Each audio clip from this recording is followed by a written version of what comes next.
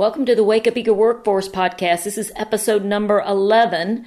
The title of today's show is Barriers That Hold Women Leaders Back.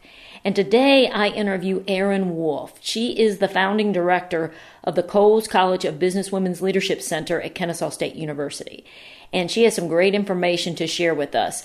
We're going to talk about 3 reasons why male listeners are going to want to stay tuned into this podcast. So if you're a guy, don't tune out, because we're talking about barriers that hold women leaders back, because some of these barriers apply to you, and it's just smart information to know about the people around you, some things that they may be facing or struggling with that you could help them with. We're going to look at 6 internal barriers, 3 external barriers. We're going to talk about which ones are most prevalent and give some tips. Erin gives some good ideas and tips and suggestions about things that can be done about those barriers. She's going to share what's the most important rule you need to know about to win at the corporate game. And she's going to share a secret that you're going to want to pay attention to. And lastly, she leaves us with some key reminders and takeaways for both men and women that are going to make a big difference to you. So I'm excited about today's podcast. I like Erin because she's very credible and clear, and she takes this topic of women leadership in a direction that's a little different than what I think other people do. She doesn't make it about feminism or emotional topic. She talks about it in a real smart and focused, research-oriented, and just real-world way. She has a ton of real-world experience, and she shares that with us today. So I'm excited about it. I'm glad you're here. Let's get started. Welcome to the Wake Up Eager Workforce Podcast, a show designed for leaders, trainers, and consultants who are responsible for employee selection and professional development. Each episode is packed full with insider tips, best practices, expert interviews, and inspiration. Please welcome the host who is helping leaders, trainers, and consultants everywhere, Susie Price. Hi, I'm Susie Price, and I'm your host for our podcast. Our show notes for today's show, Barriers That Hold Women Leaders Back, can be found at pricelessprofessional.com/barriers. And I'm excited, as I mentioned earlier, about the podcast. I'm excited that you're here and that I even get to do this podcast and that you're listening. I am a professional facilitator, consultant, and author, and I have been in my business, Priceless Professional Development, for the past 12 years. And my focus is I work with leaders, trainers, and consultants. And on this podcast, what we focus on is employee selection and professional development. I provide my vast experience in those arenas here on these podcasts, bringing you other experts, sharing with you information that I know, and the podcast directory. If you want to see what the other podcasts have been so far, you can go to wakeupeagerworkforce.com and you can see the directory of the 10 other podcasts that we've done, and that catalog will continue to grow. So let me tell you a little bit about Erin Wolf, our person that I am in conversation with today on this podcast. I already mentioned that she's at Kennesaw State University. There she develops and implements initiatives and connections that help women, students, and professionals reach their fullest leadership potential. And she does really do that. She teaches several programs there. She rolls out there's a women's executive leadership program that's coming out. And she comes from a great level of experience. She has more than 25 years of experience in well-known firms such as Bain & Company, Goldman Sachs, Accenture, Salmon Brothers. She works on an individual basis when she's not doing her work at Kennesaw State University, Home Depot, Whirlpool, UPS, Sears, American Express, Kimberly-Clark, other universities. You name a company and she looks like she's probably worked with them. So she brings very important experience, and she also sits on several boards, Harvard University's Kennedy School, the Business School at Harvard, the Atlanta Girls School, other boards. So she's very active and very involved in the community and has some real-world, positive, helpful information to share. So let's go to the interview now. I know you're going to like it. All right, I'm excited to have Erin Wolf on the call today. Erin, welcome. Thank you, and thank you for having me. I'm glad you're here. I'm very excited about what we're going to talk about. We're going to talk about what holds women leaders back.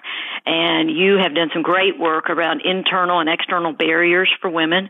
And what I want to start off with, though, is I know I have very a lot of men listeners, male leaders, and I want you to kind of address the idea of, is this topic for them? If they're thinking, okay, what holds women back? Okay, I don't need to listen to that podcast.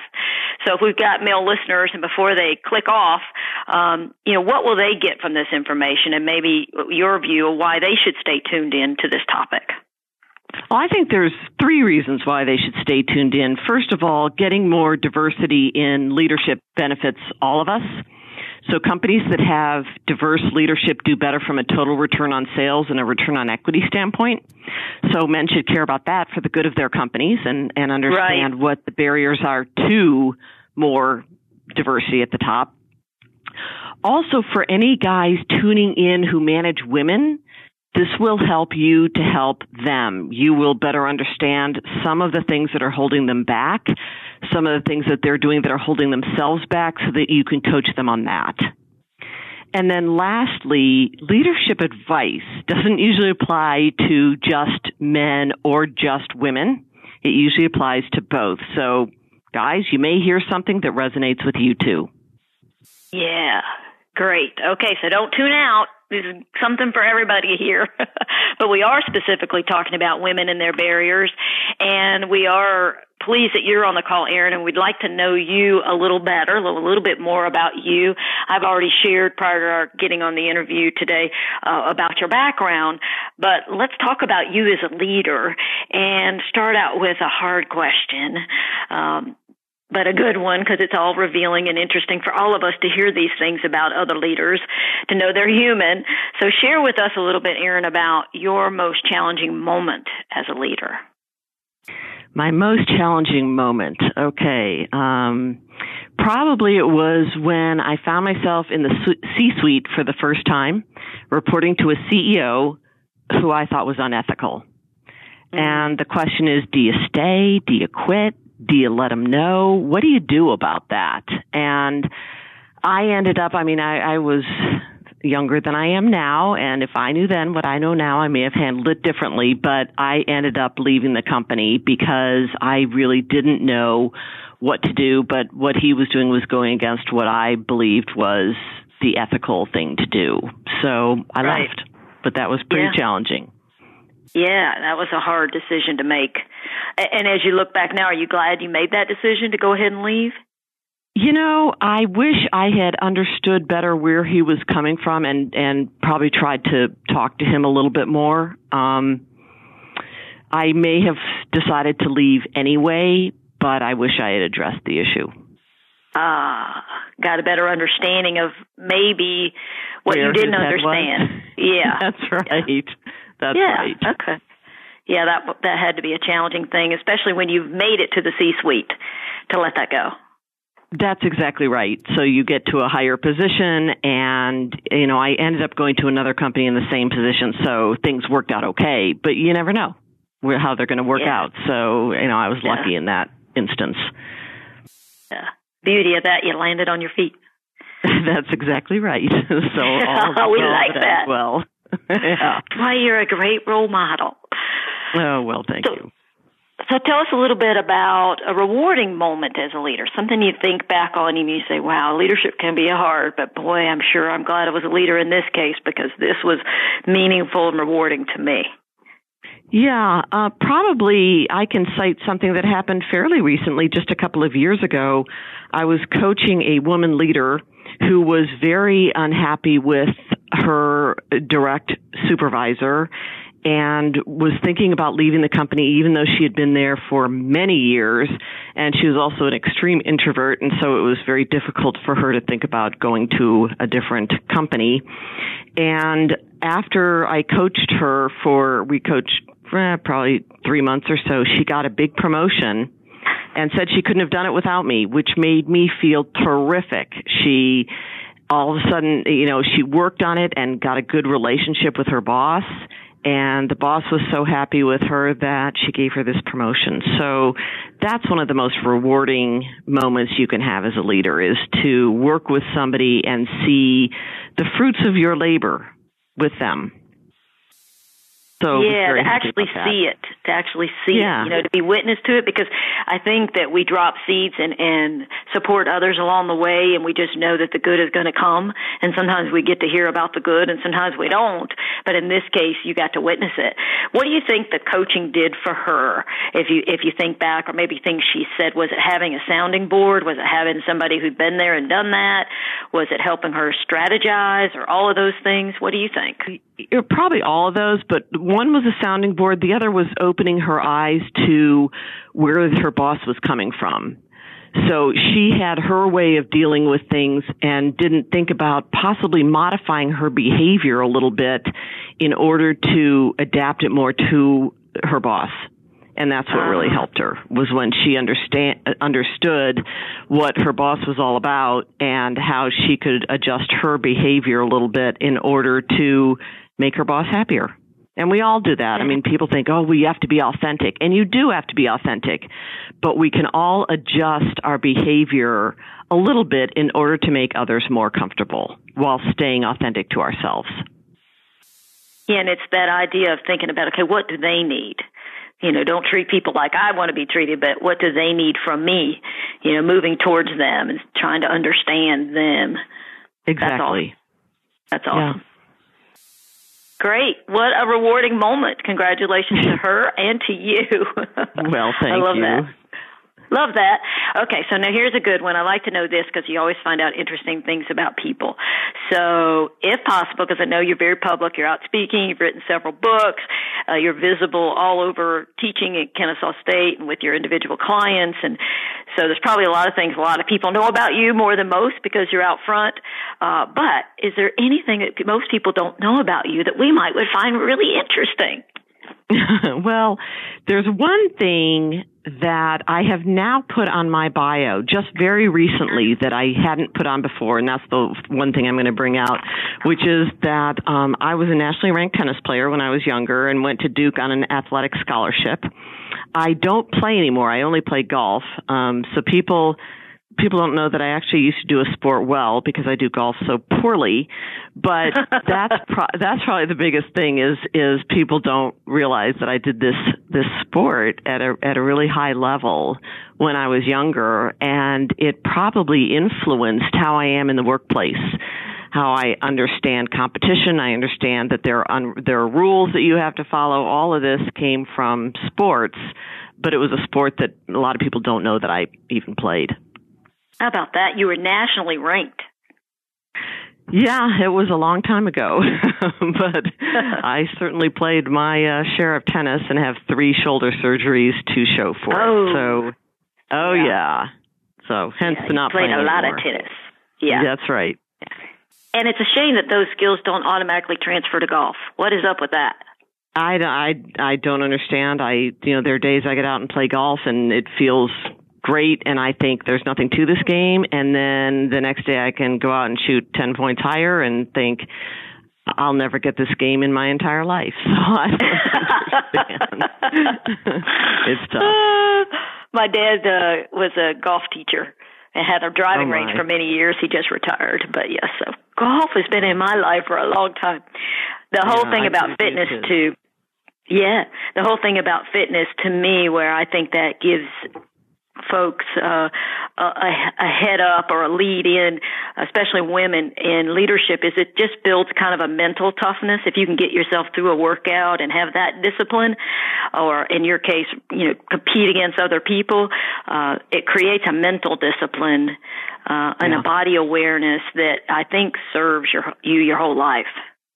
I do too. The mental toughness is huge because you're competing in business, hopefully with others outside your company, but business is to some extent a competition. And so if you've experienced that at an early stage in your life, then it doesn't seem as daunting when you get into the business world. Yeah.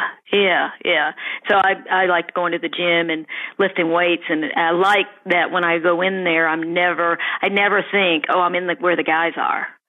and I'm not in perfect fit shape anymore or anything, but I like going in there and I don't even really think about it. It's like all guys around and I think this has been good for me in my life, that I'll go over there and not be intimidated and not be worried about what they think and just do it, So I could just see that parallel probably in all sports. I wish I had been a team player sport person.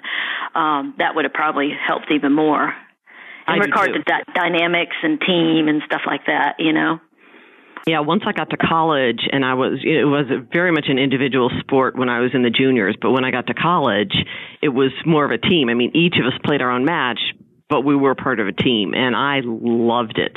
Thought it was great. Yeah, good. All right, so we won't challenge you to a tennis match because we'll save your shoulders, but we like knowing that about you. Okay, so we're going to talk about the title of today's topic is around what holds women back, and you have a talk that you give probably, I assume, all over the country.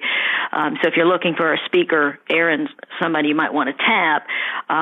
You share 3 external barriers and 6 internal barriers in the talk that I got to see. And I thought we'd start with the internal barriers because I always feel like for me personally, go to what I can control or what I can have the most influence over. And I know I can learn or try to master my stuff, And so spending time there is good time or well spent time. So let's go look at the 6 internal barriers that you see in your work with other leaders and in your world of having been through the C-suite. What are the 6 internal barriers? I would say they are self-doubt about what we want, which is also called ambition gap. And there's actually, people think there is more of an ambition gap between men and women than there is, because women are less likely to put themselves out there and say, I am ambitious, I want power. So I think there is less of an ambition gap between men and women, but there is still doubt because often women are the primary the primary caregivers. They have self-doubt about how much time should I be putting in at work versus being at home, that sort of thing. And so it's that self-doubt about how much time we should really put in to go for it. And, we need to be more clear about what our ambitions are. So one is self-doubt. The other is self-promotion, and women aren't generally as good at self-promoting as men are. There are various reasons why women don't self-promote. One of the reasons might be self-deprecation before others can put us down. I'll put myself down before somebody else can. Or women also often say, if they cared, they'd know the great things I'm doing. So I shouldn't self-promote. They should know what I'm good at. Not wanting to come across as egotistical would be another reason that women don't self-promote, and maybe that whole self-doubt thing. So self-promotion is an internal barrier that holds us back. Third one is negotiation, and the fact that women do negotiate less frequently than men do. Now, for women, taking credit and negotiating can come at a societal and professional cost, because women are not expected to negotiate as much as men are. We're supposed to be nice. We are raised to be nice and conciliatory and to smooth things over. Men are raised to be tough and direct and to negotiate. So that's one of the reasons that women don't negotiate as much as men do. And what I say to them is, go out, be yourself, and people will get used to who you are. Fourth, I would call the imposter syndrome, and that's feeling that at either every step of the way or some steps of the way, we don't belong where we are, that we got there by luck or by chance, and we shouldn't be there.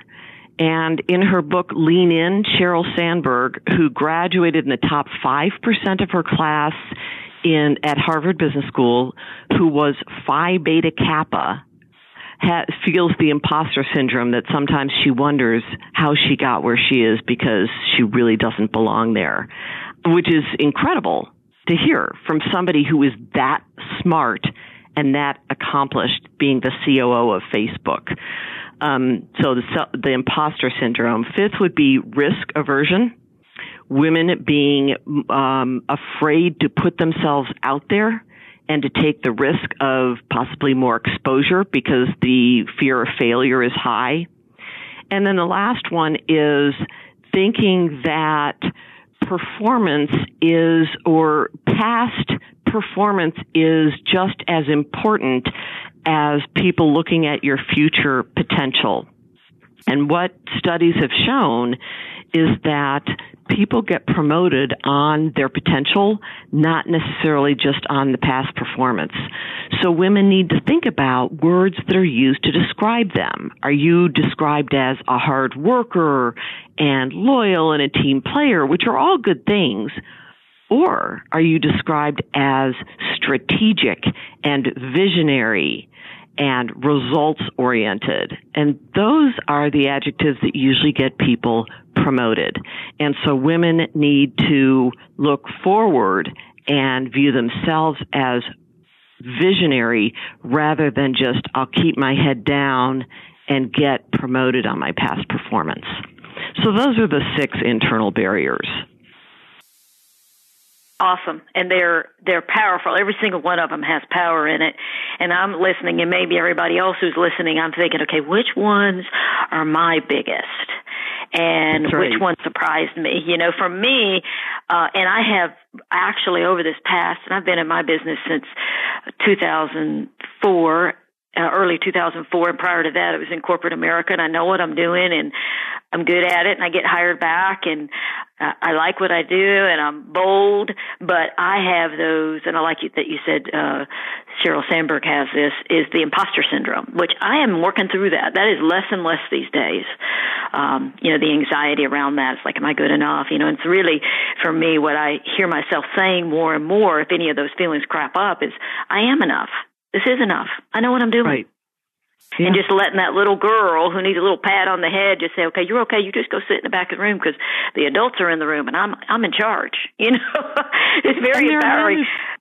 Yeah, men feel this way too. It's not just women, because I've talked to men about the imposter syndrome as well. This is why I said guys should, tune into this podcast, because it's not just women that feel these things, but it comes out more with women than it does with men. Men are good at masking it, I think, a little bit better.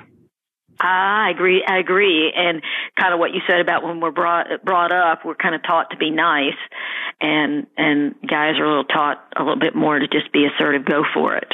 You know, depending on how you're brought up. But in general, the one that surprised me that I hadn't thought about but seems so true is the last one, thinking that past performance is enough, that people are looking for potential, and that's what they promote on. Past performance is good, but I mean, if you think of the 9-box grid, I don't know if you've seen that, but I've used it with companies where you're figuring out who's where and who has the performance, and then who has the potentials in the top grid, and that's who they're looking at, in regard to who's the one.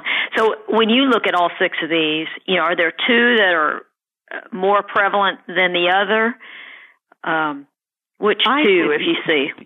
Yeah, the one that you mentioned, the imposter syndrome, would be number 1 in my mind. Not just from things I've experienced, but just from what other women have said. Either I shouldn't go for that promotion because I'm not ready, I don't belong there yet, I'm still learning the job I'm in, things like that. So the imposter syndrome hits so many people, so many women and men, that's the one that I would say is probably the most prevalent. Another one that's a pretty big one is the negotiation, not realizing that there are times to negotiate. And studies have shown that men initiate negotiations 4 to 8 times more frequently than women do. And 20% of women don't negotiate at all. And that when we ask, we even ask for less than the men ask for. So there are all sorts of studies out here that show that and that if you do negotiate, it counts for like $1 million difference in salary over your career than if you don't negotiate. So There are many reasons to negotiate. That's exactly right. It's a big wow. Yeah, $1 million. So I would say negotiation is one that women really need to think about. How to do it right, how to be in the right position to negotiate, those sorts of things. Yeah, it's interesting for me. I think about that skill, and I think, okay, that's not always been my strong suit. But when I've gone through sales training and different things, there's a lot of teaching around, how do you talk about, what benefits you're going to keep and, what's your discussion you have. So that has helped. And then my husband is really good at negotiating. He negotiates everything. And so just watching him, and he does it, in my view, pretty fairly, but he always wins. It seems like, So it's like, what a good role model. So I think those two, the sales training for me has helped me some, like, not that I have that figured out, but, and then also seeing people who are good at it, and instead of kind of being appalled by it, because I remember initially I thought, daggum, he negotiates everything, Right, and then it was like, that's interesting, and that's admirable, and look, he always wins, And I think you would be very good at it because of your personality, because you come across as colloquial and not too hard-nosed about things. So you would be able to get your way and people wouldn't even realize it. So I would think you would be very good. I like that. Yeah. We're growing into that. Yeah. Thank you. So have you personally experienced these? Any of these, or is there one that you kind of have really said, okay, I worked through that, and maybe an example? Well, the imposter syndrome, I think everybody experiences at some time. I know when I went off to Harvard Business School when I was 24 or so, I thought I shouldn't be here. Oh my gosh, all these, I had been a salesperson at IBM, and there were all these people that were coming from investment banking and strategy consulting, or Bain, BCG, McKinsey, those companies. And I thought, I don't belong here. And then I realized after the first quarter of school that I was okay. I was in the pack. I wasn't first, but I wasn't last. And that was okay. So I got over that one. The bigger one that I would have helped me is if I had known about negotiation better. And that's where I have taken salaries and positions without negotiating at all, where I know there was room for negotiation. For example, with one company I went with, I could have negotiated. They had bonuses at the end of the year, and I could have negotiated a guaranteed bonus. But I went in just assuming, well, I'll get my bonus at the end of the year, and then realized that a woman who had come from a rival firm of the firm I had come from had negotiated a guaranteed bonus. And I thought, well, why didn't I do that?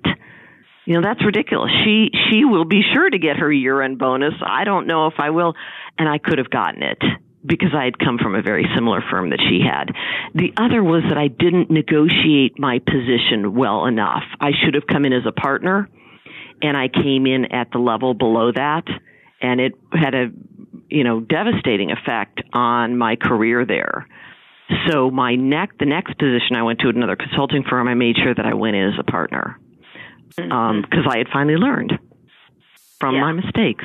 So nothing like not knowing what you don't want to teach you what you do want, Yeah, like, right. I made a mistake. Right. Mistakes are our greatest teachers. Yeah. Sometimes they're painful. Yeah. Yeah. So, you overcome these by making the mistakes. That's certainly one way you can overcome them. But I also have read countless articles and books, including Lean In, which is a great book, in my opinion, for any woman or man to read. But that's one way that you can overcome these things, is get out there, talk to other women about these things and what do they do, how do they overcome them, and then reading or taking classes is a good thing to do too. And when you say talk to other women, I have been very blessed in my life that I do have women that I can talk to. I've sought them out. I have, a coach that I use. I've even gone to a therapist here and there. I have close friends, that I can say, be really honest with. But I don't know that all women, and I've had networking groups that I'm close to too, but I don't know, and you tell me what you think, that all women have confidants like that. Like, I have a lot of people that if I need support and want to be really raw and honest about something that didn't work, I got people I can call. But I don't know that everybody has that. I don't think everybody does either. And what I tell women is get your own personal board of directors. So you can get people from, not that you're going to bring them in all at the same time to a board meeting, but people, as you're mentioning, that you can go to separately and get advice. And they'll be different. Some might be from your personal life. Some might be from your work life. But think of them as your board of directors, people who will give you honest feedback about an issue, about leadership, whatever the topic is. So think of your personal board of directors. And I think that is probably the single best thing I've ever done for myself personally and professionally, and that is to actively seek that out, not be passive about that. Right. And it's paid off. It doesn't happen immediately, but over time you kind of start to find who's a fit and who do you have the history with that you trust and all that. But I think I see a lot of women just holding it all in. They don't really have anybody they talk to that understands. So, I think that's a big point. It's that sense of community. You're not alone, and you get the mentoring. It's why mentoring is so powerful. So board of directors, everybody. Get it. Yeah, and get men, so women, make sure that you have men on your board of directors too. So it's not just women, but, a guy that will be honest with you, but that you feel that you can open up to. Yeah, and I have different relationships with each different person, so like you said, for different situations, you call on different people with different expertise or different kind of experience or relationship. Right. Great. Right.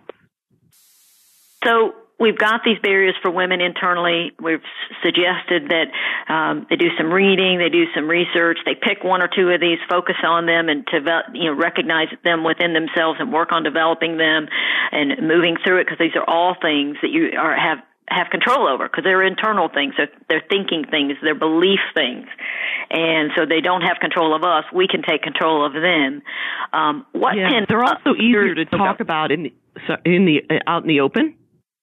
So sometimes the external barriers are more difficult to talk about, but the internal barriers, since they're things within us, they're easier to talk to other people. It's easier to discuss these barriers out in the open, even with a manager or your supervisor, to say, I am having trouble with promoting myself. So I'm going to try to talk more in meetings, or I would like chances to present in meetings. These are things that you can talk to your boss about.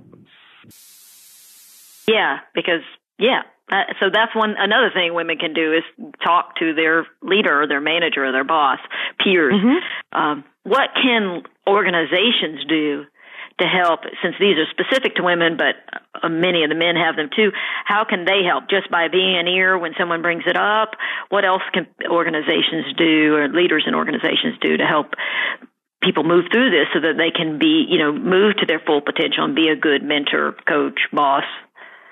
Yeah, some organizations are setting up formal mentoring programs, which seem to be very good. So it'll take the top leadership of the company and pair them with high potentials. And that's a very good thing, because then the top leaders understand more what some of the barriers are for the high potentials and what the high potentials are feeling. So and if your program doesn't have your company doesn't have a mentoring program, then finding a mentor yourself, what male and female, is a good thing. And if you are in senior leadership, what you can do is mentor others. Mm-hmm. And maybe even if you're aware of some of the things we're talking about, even be the one to bring them up. How are you feeling about this? Do you feel that you're negotiating enough? Do you feel, hey, let me talk to you about something I felt early in my career, the imposter syndrome, whatever, helping women just talk about the issues that they're feeling. Mm-hmm. Yeah, I like having these 6 names, too, because it's like you might be feeling it, but you kind of need to name it so that you can claim it and then move beyond it or work into it. So, and it could help the mentor if they are visually seeing the self-doubt and the ambition gap and the internal struggle, well, now you know that's a typical barrier, so it's easier to bring it up. You see it sometimes, right. But you think about, okay, how do I name this behavior and share it in such a way, if I'm a mentor or a coach or a boss, in such a way that is helpful, not hurtful, but just having a name to it and just having an open conversation about it is a lot of times just listening and being supportive is almost enough to get through it. That's right. Yeah. Yeah. Listening goes a long way. Yeah, listening, is a big, big, big, big help. Okay. So we've talked about internal barriers. Anything else that you think we ought to say about internal barriers before we go to the top 3 external barriers that women face in leadership? Just that often we have these internal barriers because of the way we're brought up. So it's not a defect within you. It's that women, as we discussed before, women are brought up to be the nicer ones, more collaborative, the ones who smooth things over. And so that's what forms some of these internal thoughts of self-doubt and not wanting to put yourself out there, not wanting to negotiate. So it's generally not necessarily that women are born differently, but that they are raised differently. So, because I know quite a few women who are out there and who do put themselves out there, so I know that it's not, at least in my mind, it's not an inherent trait of women that we self-doubt and that we have the ambition gap. It's that we are raised to feel this way. That's good to know, because if you were raised that way and it's not a defect and it's not an inherent trait, it means we can raise ourselves as adults to move out of that. If it's hindering our goals and our future and what we want. And that's great. That's a great differentiator to say. I think it's really important, because when someone tells me that something is inherent to, how I was born, then I think, well, there's not much I can do to change it. But if it's something that I learned, I can unlearn this and learn something different. Awesome. Very motivating and inspiring to others, I believe, because it is to me. So that's great. Okay, so now let's go to the 3 external barriers, because they're there. What are the 3 external barriers? And just kind of explain what you think of as external barriers, and then which one is most prevalent. Okay. The first one would be the correlation between likability and competence. And this is often called the double bind. There is a positive correlation between likability and competence, meaning the more competent a man is, the more people like him.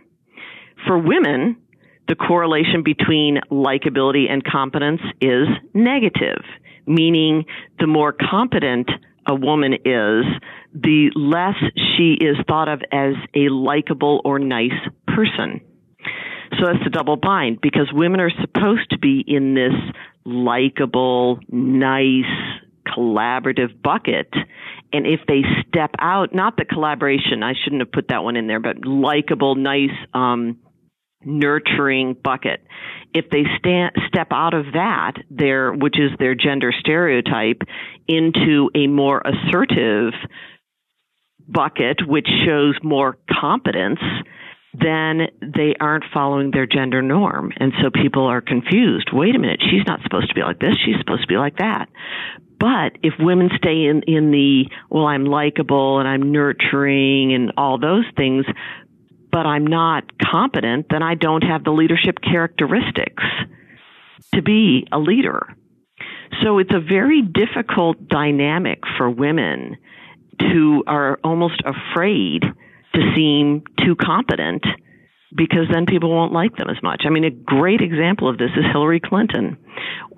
Politics aside, there is a lot of vitriol against Hillary Clinton, in my opinion, because she is out there, she is very self-assured and comes across as very competent. So there is a lot of negativity surrounding her. Some of it may have to do with her politics, but some of it doesn't.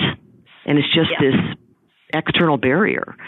The next one is the correlation between sponsorship and similarity. So meaning that I will sponsor someone, meaning I will help with the trajectory of their career. I will put them up for promotion. I will advocate for this person. Generally, if that person is more similar to me, so you will often hear a senior person say something like, oh my gosh, he looks and acts just like I did at that age. Oh, he's just like I was.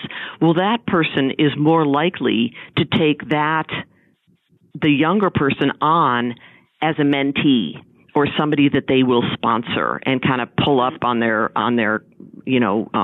coattails.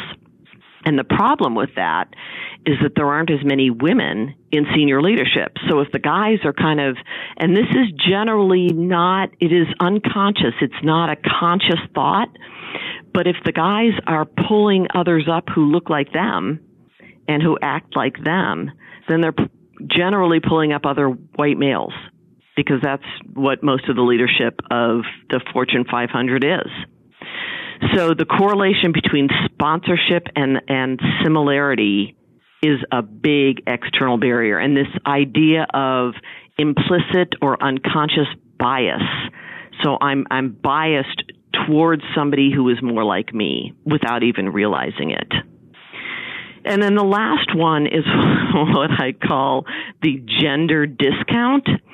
And so men are seen as providers and women are seen as supporters. These are stereotypical adjectives used to describe men versus women.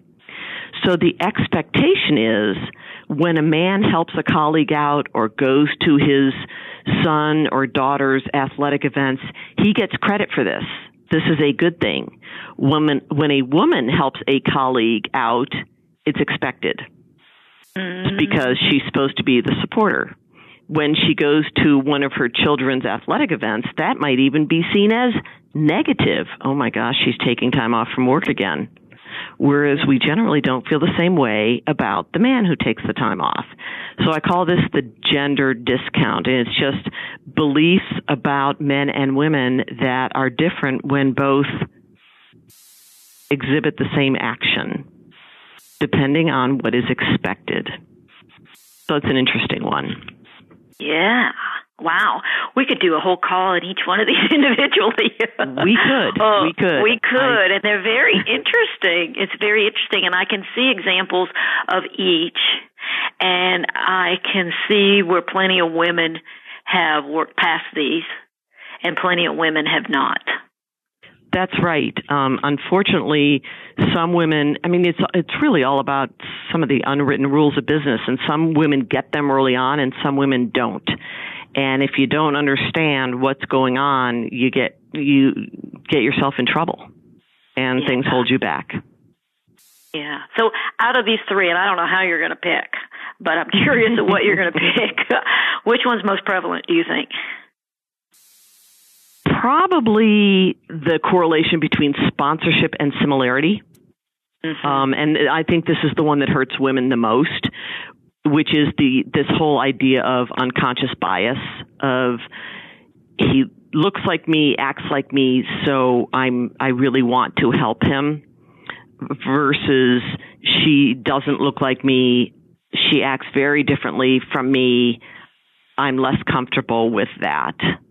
And this really is, the problem with it is that it's not overt, it's unconscious. And so people don't even realize that they're doing it. Yeah. So what's a woman to do around that one? Yeah, that's a tough one. There is unconscious bias training now in the workplace, which is a great thing to do. The other is I would say there's a couple of other things. One is, if you find someone treating you differently and it's something that you can vocalize it. So, for example, I had a friend who had a baby and took maternity leave. Her coworker's wife had a baby at the same time. So back when they were both back at work, the man I don't think had taken time off. She had taken a little bit of time off, but they're both in the workplace, and she found that their mutual boss was giving more work to the man than to her. And so he was getting more recognition. It would help from a promotion standpoint. And she went to her boss and said something. And he said, "Oh my gosh, I was just giving you less because I thought I was being helpful to you because your child is young." And she said, "Well, but so is my coworkers. And I don't want to be treated differently. And in fact, I'm the primary breadwinner in my family. And so I need to be getting promoted and getting the raises equal to my peers." So that was a time when she was able to vocalize an unconscious bias that was going on. The other thing that I say to women is find out what are the source of pride categories for your boss. Let's say you're reporting to somebody. What makes him feel good about himself or herself? So one time I had a boss who was really into ultimate frisbee. And I knew nothing about ultimate frisbee, but I knew that this was something that he did on the weekends. I showed up because he was always saying, "Oh, you should come play." I showed up at an ultimate frisbee game and played, even though I had never played this sport in my life. But I showed that I could meet him on something that he cared about that was outside of work. And sometimes then people see you in a different light. Instead of seeing you as the different person in the office, they see you as a person. So I tell people, it may be that the guy is really into college basketball or is very proud of his alma mater or whatever. Find a way to connect with that person on something that makes that person happy. It's helped me my whole career. Yeah, and that is so powerful because if a guy was trying to get promoted and liked his boss, he'd definitely show up at the frisbee game in a minute. That's right. In a minute. In a minute. Or be talking about basketball or NASCAR or whatever. Yeah. That's right. So don't say to yourself, "Oh, I'm not being authentic." Try to find something. It doesn't have to be the ultimate frisbee.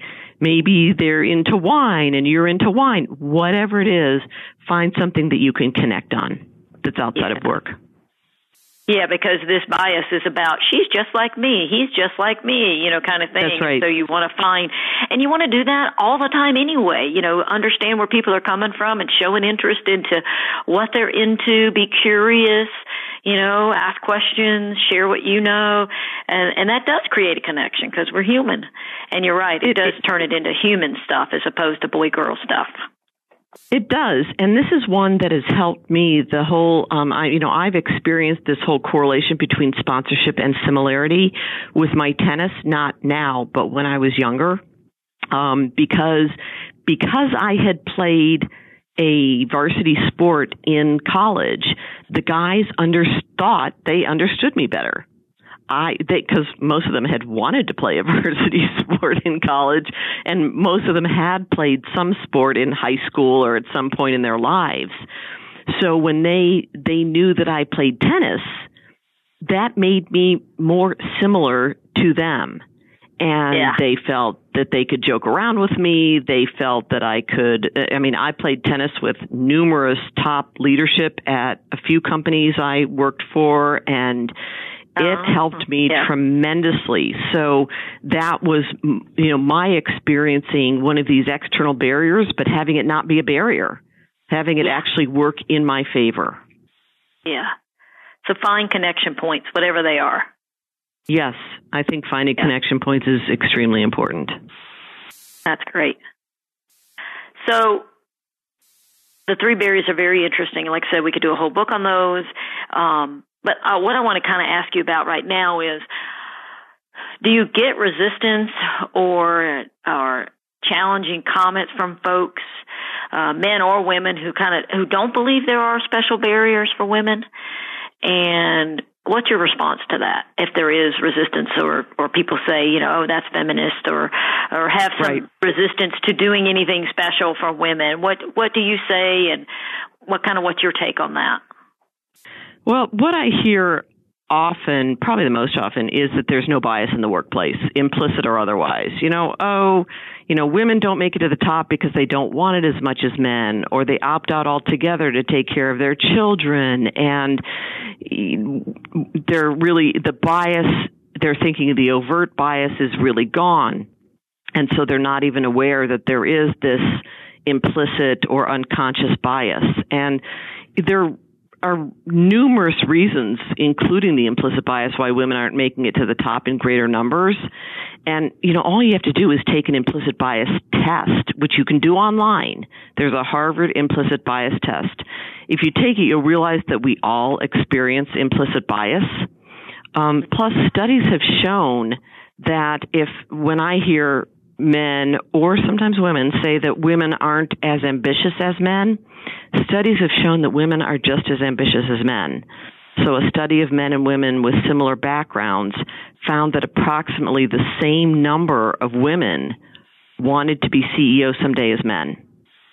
That was the most recent study I saw. So, when I hear these biases, I try to bring in research to show that it is otherwise, or sometimes I bring in personal experience.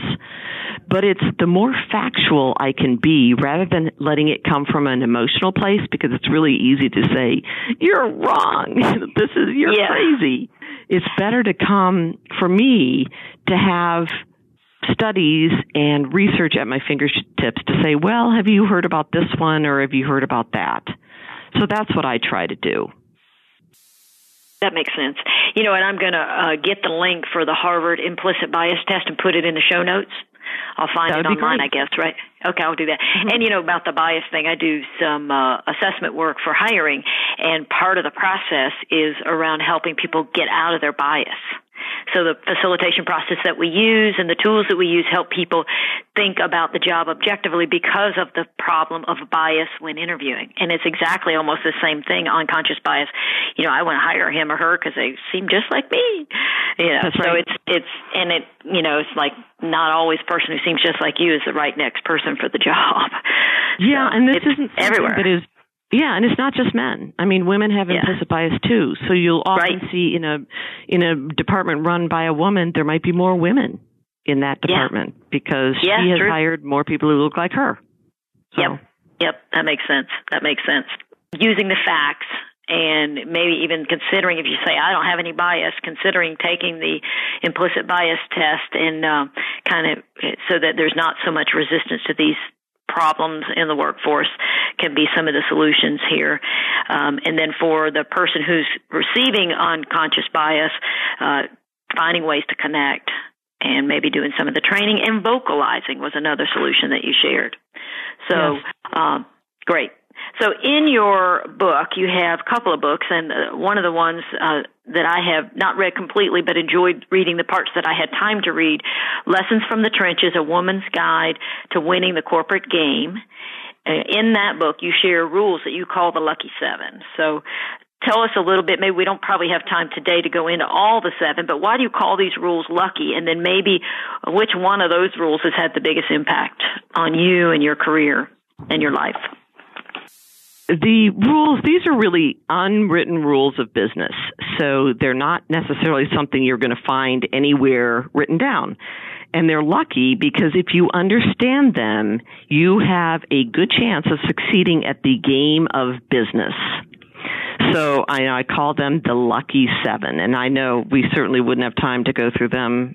We could spend, an entire podcast on each one. But the one that has had the most impact on my career is rule number one, which is learn the plays that make up the game of business. And by the way, if there are any men listening to this, all of these rules I have had many men read this book too, because these are not just for the women. But rule number one, learn the plays that make up the game of business. Because I competed in sports at a high level when I was in my teens, we've talked about the tennis, in early 20s, I learned a lot about the rules of sports. It's funny, I like to say that the rules of business are based on what boys learned in Little League baseball and Pee Wee football, and then they just bring them back into the workplace when they grow up. So, for example, we hear about how it makes guys extremely uncomfortable when a woman cries at work.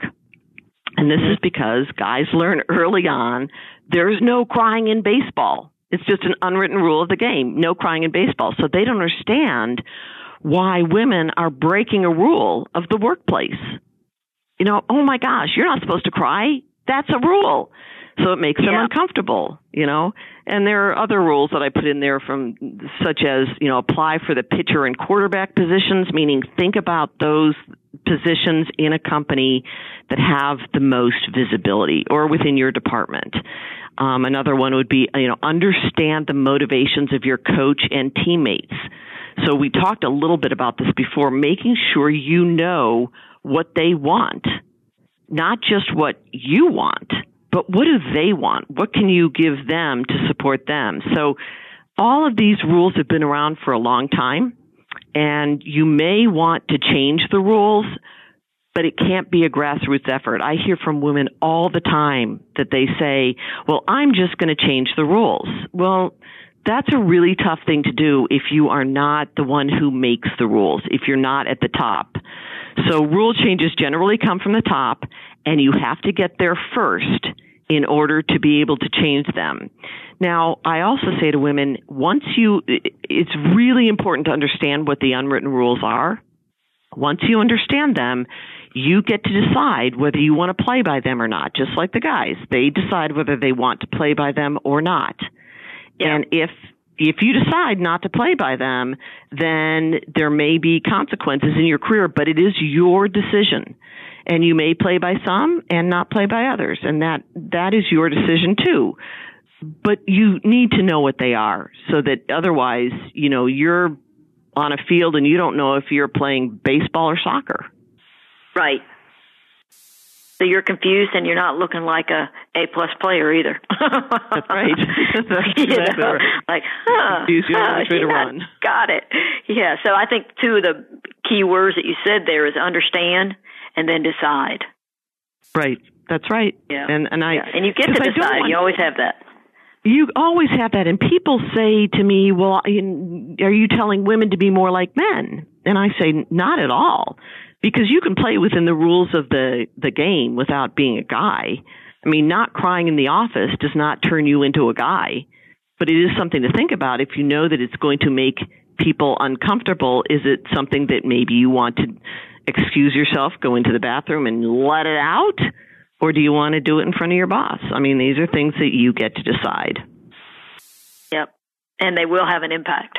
Because that's the rule. That's kind of the way it goes. Yeah, and you can play within the rules and still stay true to yourself. I do believe that. Yeah, I do too. Yeah, and you can. I think for me, it's having seen people that have done it, and I also think the self-awareness is really big, and that's a lot of what I do. Just understanding what's your style, what are your motivations, and having a framework around all of those, and then being able to use that same framework to do what you said, understand their style, their motivators, understand, how they think, understand how you think, and all of that puts you in the driver's seat, along with knowing what the rules are. Because you know yourself, you know the rules, and you start to use all of that to apply to how you relate to the people you're working with, particularly your boss. That's right. So understanding the rules will make you more emotionally intelligent. Yeah, there we go. Yeah, that's a big piece of the puzzle. I love that. So the book is Lessons from the Trenches, A Woman's Guide to Winning the Corporate Game. It's on Amazon. I'll have a link to it in the show notes. If anybody wants to go to look at that, I think it's a keeper and something you could consider if all of the topics that we're talking about today are of interest to you. Now, let's go, and you wrote a second book where you interviewed top leaders. You have your commentary in there as well as what they are thinking and knowing, and it's something you said earlier. If I knew then what I know now, well, that's actually the title of this book. If I knew then what I know now, Secrets to Success from Top Women Leaders. You interviewed how many leaders? 21, I think. I was thinking it was in the 20s. Yeah, 21 female leaders. Yeah. And they shared their insight. Is there a particular interview or story that's your favorite out of all of those? And if so, what is it, and why is that one your favorite? The one I like best is the last chapter, which is Don't Feel Guilty. And this is about going out there and not feeling guilty about being a working mother. So as a working mother of two now grown children, I remember what it was like to feel that I was doing a lousy job at everything. Oh my gosh, I'm not doing a good job at home. I'm not doing a good job at work. And I felt tremendous guilt at times that I was not at home. And this was in the 80s. Back then, there weren't as many working mothers. There weren't as many women in leadership at all. But the men didn't feel the same way I did. And the advice from the women I interviewed for this chapter is really right on. It's important for children to understand that your work is part of your identity and who you are rather than just a paycheck.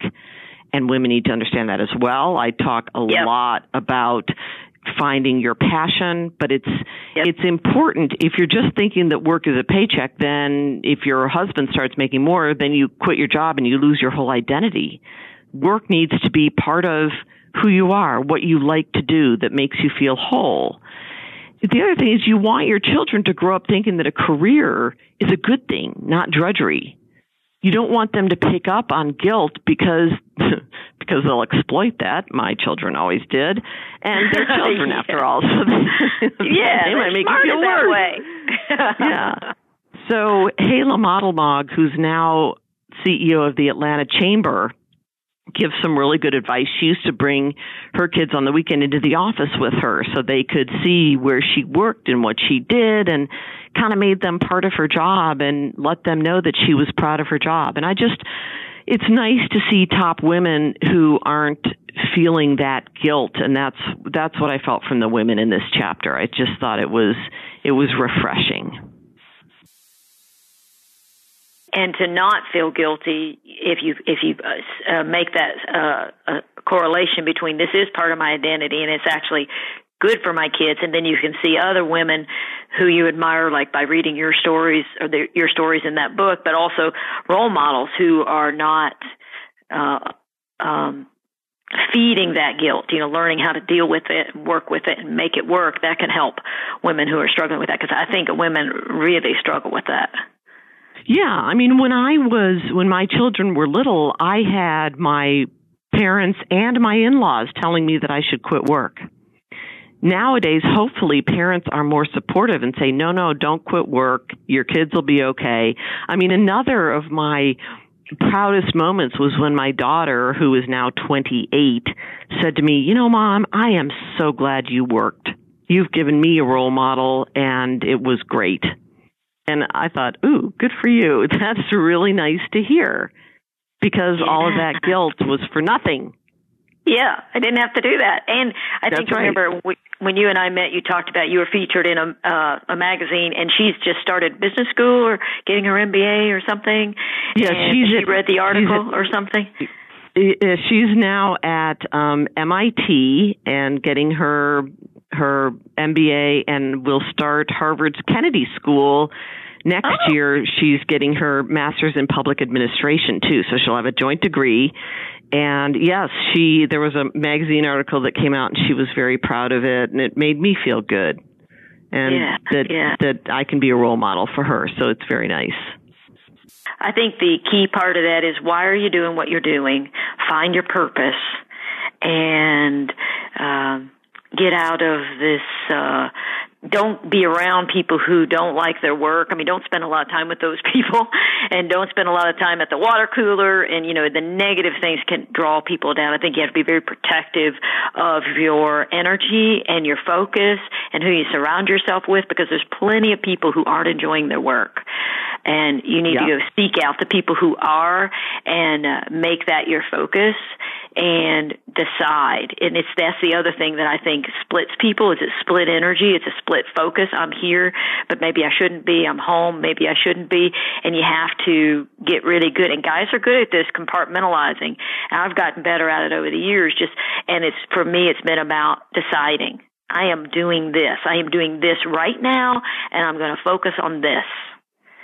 And it's kind of being a little bit absolute like that, and then being very picky about where I allow myself to focus and who I allow into my world to impact me or not impact me, So all of those things are pieces of the puzzle of being at one in harmony with yourself at work and doing the best you can around that. And then when you come home, being at one and in harmony with yourself at home. The split stuff is what makes us crazy, I think, on anything. Yeah. The positives are be around positive people, be around people who like what they do. That's the best advice. Yeah. Awesome. Great stuff. So we're coming to a close. We've spoken about so many things that are going to be great show notes, so you be sure to go look at the show notes to get the recap of all of this, listeners. But if there was one bit of advice or wisdom that you'd want every female leader to take away from this overview on barriers, what would you leave them with or leave us with? I would say, and this is short but sweet, forget those childhood lessons. Forget that you're supposed to be the one in the background that is supporting the person who is out doing things. Forget the childhood lessons. Do what you want to do. Put yourself out there and go for it. Okay, I love it. Love it. Okay, so that's everybody's mantra who is listening to this and says, oh, yeah, I want to do that. So write that down and say it to yourself. Put it on your computer. Do what you want to do and go for it. Awesome. And then about the men who are listening, what takeaway would you like to leave with our gentlemen leaders and executives? I would like to leave guys with the thought that your job is to help your female direct reports, those women who are reporting to you, help them get themselves out there and get noticed. I would like the men to be able to see when there is an internal barrier that women are coming up against and help them navigate those barriers. Push them to go for the stretch assignment or the new position, and to make sure you're doing the same for yourself. Yeah. But try to recognize when you feel that women are hitting these barriers and help them get around them. Awesome. Great advice. Okay, I also want to mention, Erin, tell a little bit about, you have an Executive Leadership for Women program that's coming up at Kennesaw State. This is being recorded in 2015, and that leadership program is July 16th and 17th. Can people still sign up? Where can they get more information? Just a little bit of overview on that program. Yes, people can still sign up. We have Gail Evans, who is the author of the New York Times bestseller, Play Like a Man, Win Like a Woman. She was also the first female EVP at CNN. She is our lead facilitator, so we're excited about that. So people can still sign up. They can go directly to the website, which is coles.kennesaw.edu/execed, EXECED/executive leadership for women. Or you can email me directly at ewolf3, EWOLF3 @kennesaw.edu. So those are the two. I'll put those links in there too. Yep. Okay. That would be terrific. Okay. So those links will be in the show notes. And if they want to, they maybe don't want to go to the program right now, or they can't because of their schedule, how do they stay in the loop on the happenings around that? Because I know you have speakers that you bring in, I think you said 4 times a year, and you have different things that you're offering on a regular basis. Do they just email you, or how do they kind of get on that list? It's easiest to email me. If you want to know what's going on at the Women's Leadership Center at Coles College of Business, you can Google Women's Leadership Center at Coles College of Business, and our website will come up there. But the easiest to know about things that are going on is to just email me at ewolf3 @kennesaw.edu. And it's number 3, right? Number 3, yes. ewolf number 3 @kennesaw.edu. Yeah, and so if people want to do speaking help or coaching help, that's also, they just email you directly. That's right. Okay, great. Perfect. Thank you, Erin. Thank you very much, Susie. I appreciate being on your podcast. You've been great. So did you get a lot out of that interview? I know you did. I got a lot out of it. I enjoyed it. I want to remind you where the show notes are. You go to pricelessprofessional.com/. BARRIERS, BARRIERS, barriers, and you'll see the full show notes. And of course, if you're looking at the podcast on your iPhone, you just tap the image there and most of those notes will show up, so you can get links to the books that were recommended and the Harvard bias test. I put a link in there about that, and I took that test. It's very interesting. So be sure to refer to the show notes, pricelessprofessional.com/barriers. Some of the key things that I really took away from this interview was that these barriers are not a defect and they're not inherent. We're not stuck with them and we don't have to live with them. But they can be worked on and improved upon, especially if we can name it. I mean, that's the value often so much of all the assessment work that I do and of 360 feedback is if you can name it and it's not something nebulous and you can see it through feedback or through just even having the names of the barriers and seeing yourself within one or two of them, then you can actually work on it. So they're not defects and it's not inherent and we're not stuck with them. And if we want to be smart, we'll work on them. So, and I like what Erin shared at the end, final takeaways. Do what you want, go for it. And to the guys, help your female employees get noticed. And if you see these barriers, help them navigate through them. It was interesting, I was on Facebook or Twitter or somewhere, and there was an article that was in Forbes magazine, and I liked what it said. I just read you the first part of it. It says, having women reach their full potential isn't a feminist issue, it's an economic one. If women entrepreneurs started with the same funding as their male counterparts, they would add 6 million jobs to the economy within 5 years. And so my thought to that is, okay, those jobs aren't missing because women are not able to lead. They're missing because there were some internal or external barriers that the women who had those barriers didn't understand and they hadn't worked on them. So they couldn't reach their full potential to make sure that they get the same funding. So those barriers can become blind spots if we don't know about them. And now you do. So I hope you enjoyed the interview. If you did, please go to iTunes, subscribe, leave a review, send me a note, Susie@pricelessprofessional.com. Your feedback is very helpful. Share it with others. If you leave a review on iTunes, then it will help other people find this podcast if you found benefit from it. And just appreciate it. Show notes again, pricelessprofessional.com/barriers. And when you go to that page, you'll see a place where you can subscribe. There's very obvious buttons there, and there's a place where you can click on the iTunes button so you can leave a review. So our next podcast is going to be around employee selection. And so, our topics for this podcasts are all around leaders, trainers, and consultants who are focused on employee selection and professional development.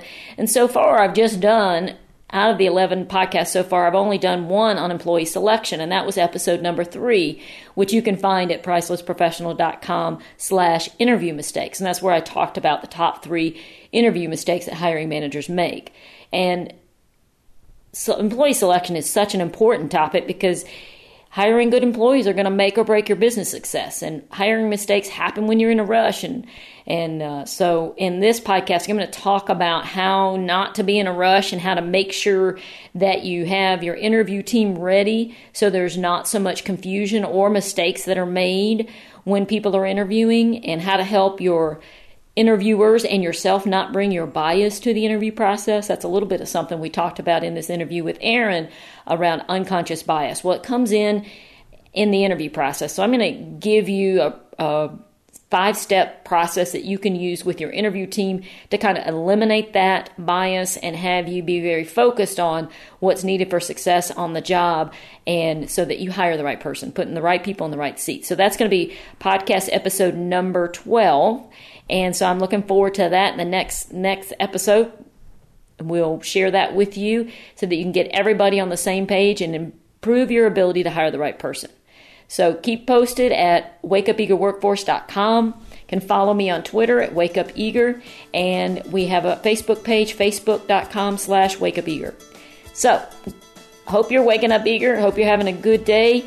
And I hope that these podcasts are a part of that. Good luck and much success, and we'll talk to you next time around. Take care. This episode of the Wake Up Eager Workforce Podcast was brought to you by Priceless Professional Development. Thank you for tuning in. If you enjoyed today's show, head over to pricelessprofessional.com to gain access to more professional development resources.